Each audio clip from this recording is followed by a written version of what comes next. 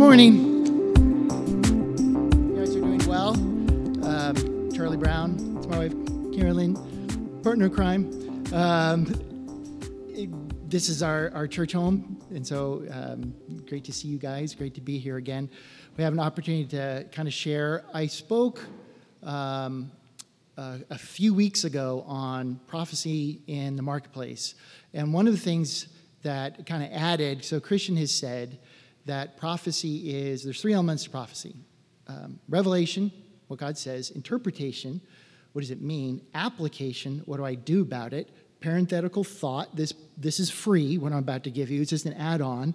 Anytime in the Bible it talks about wisdom, think application. That's always what it means. So there's the vision, and then there's the wisdom. So if you're in business, the application or the wisdom are the strategic and tactical steps you get towards the vision. And so there's always the revelation, interpretation, application, and I kind of added 3A, timing. That there's timing. And guess which one we constantly screw up? Timing. I've had people say, I got this word, I jumped off the cliff, and I landed on my face. Yes. But I had a word. Yes. Maybe that wasn't the time to jump. Maybe God was going to build a bridge. Oh. And so how we wait on the Lord and apply these things is actually an element of maturity and growth. And one of the things that we love about... Are we good? Thanks, bro. Can we make it lower pointing up?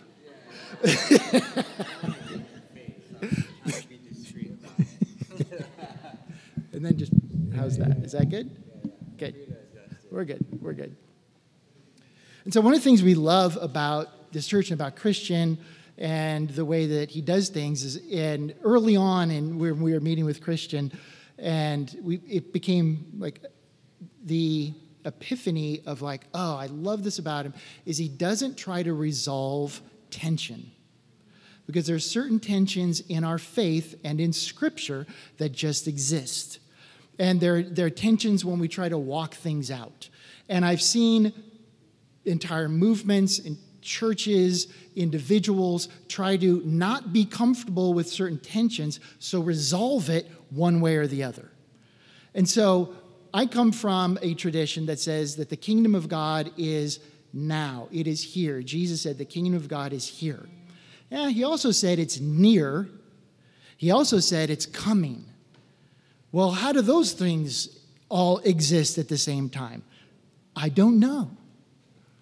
And when we're not comfortable with things, we resolve it one way or the other. And so there are entire denominations and schools of Christian thought that resolve that by saying, the kingdom of God is all yet to come. Don't worry about this life. Don't worry about saving the planet. That was my own comment. Don't worry about this. Don't worry. It's all going to be in heaven. Let's just hang on for the rapture. Amen. Let's just not sin until the rapture. That's the overall message. Check. Other groups resolve that the other way, which is the kingdom of God is always here, always now, and if you're not walking in that, you lack faith and it's your problem. Oh, that's kind of heavy. I understand Jesus to say, it's now and it's coming. Both. I have sat with people who have, whether it's physical healing or prophecy, and have said, I have literally had this conversation, unfortunately, more than once. Somebody prophesied my sick baby would live, and they didn't. What do I do with that? What I would like, and they suggest to me, is we just throw out prophecy and healing because all it does is hurt. And I say, I can't do that. I can't do that. It's in the Scripture. And as we're going through this series on the prophetic and on prophecy, I'm so encouraged the way Christian tees it up, because literally after I spoke, Carol and I went away to visit our daughter and our son-in-law, and I hope they are not watching this. Happy first anniversary, Candace and Henry. We actually, during COVID, we had our daughter get married. One son had a baby, and Michael, who's part of the congregation, got his master's. We are a very busy family during COVID. So today is Candace's, she and Henry's first anniversary, 7/11. And so we visited them last week. We came back, and I had this feeling, and Christian said, can you preach last week? I said, no, I'm going to be out of town. How about this week?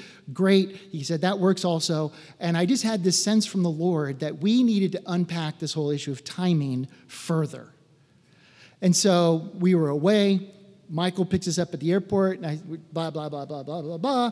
And I said, what happened at church on Sunday? And he said, Christian talked about timing. I go, that's very interesting. That's what I felt like the Lord put on my heart also. And then he said, and we got the world's best testimony ever from, was it Anthony who gave that testimony? Yeah. And note to self, if you ever have an opportunity to speak in public, don't ever follow Anthony.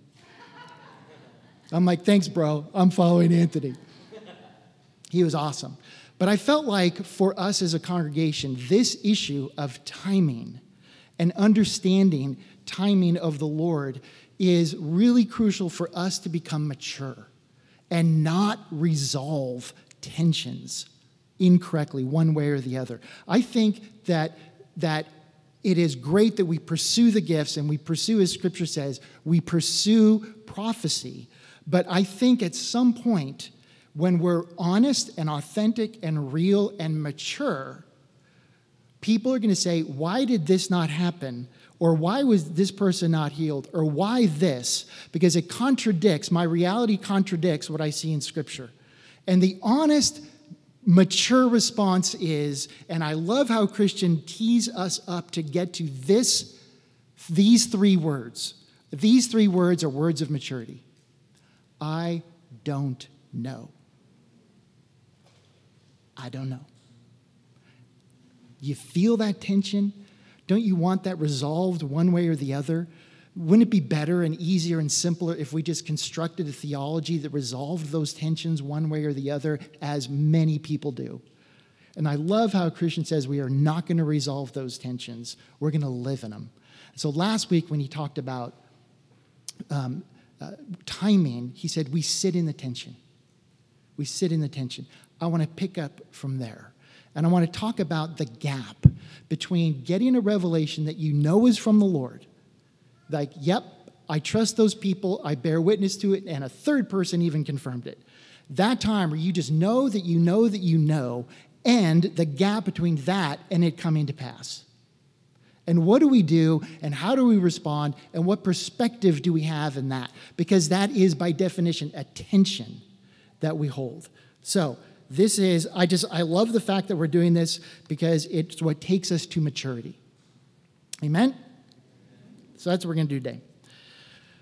Let's go ahead and pray just one more time. Lord, I ask specifically for us as a body that you would mature us, that you would get, Lord, we are, as your word says, we're going after prophecy. We're going after the gifts.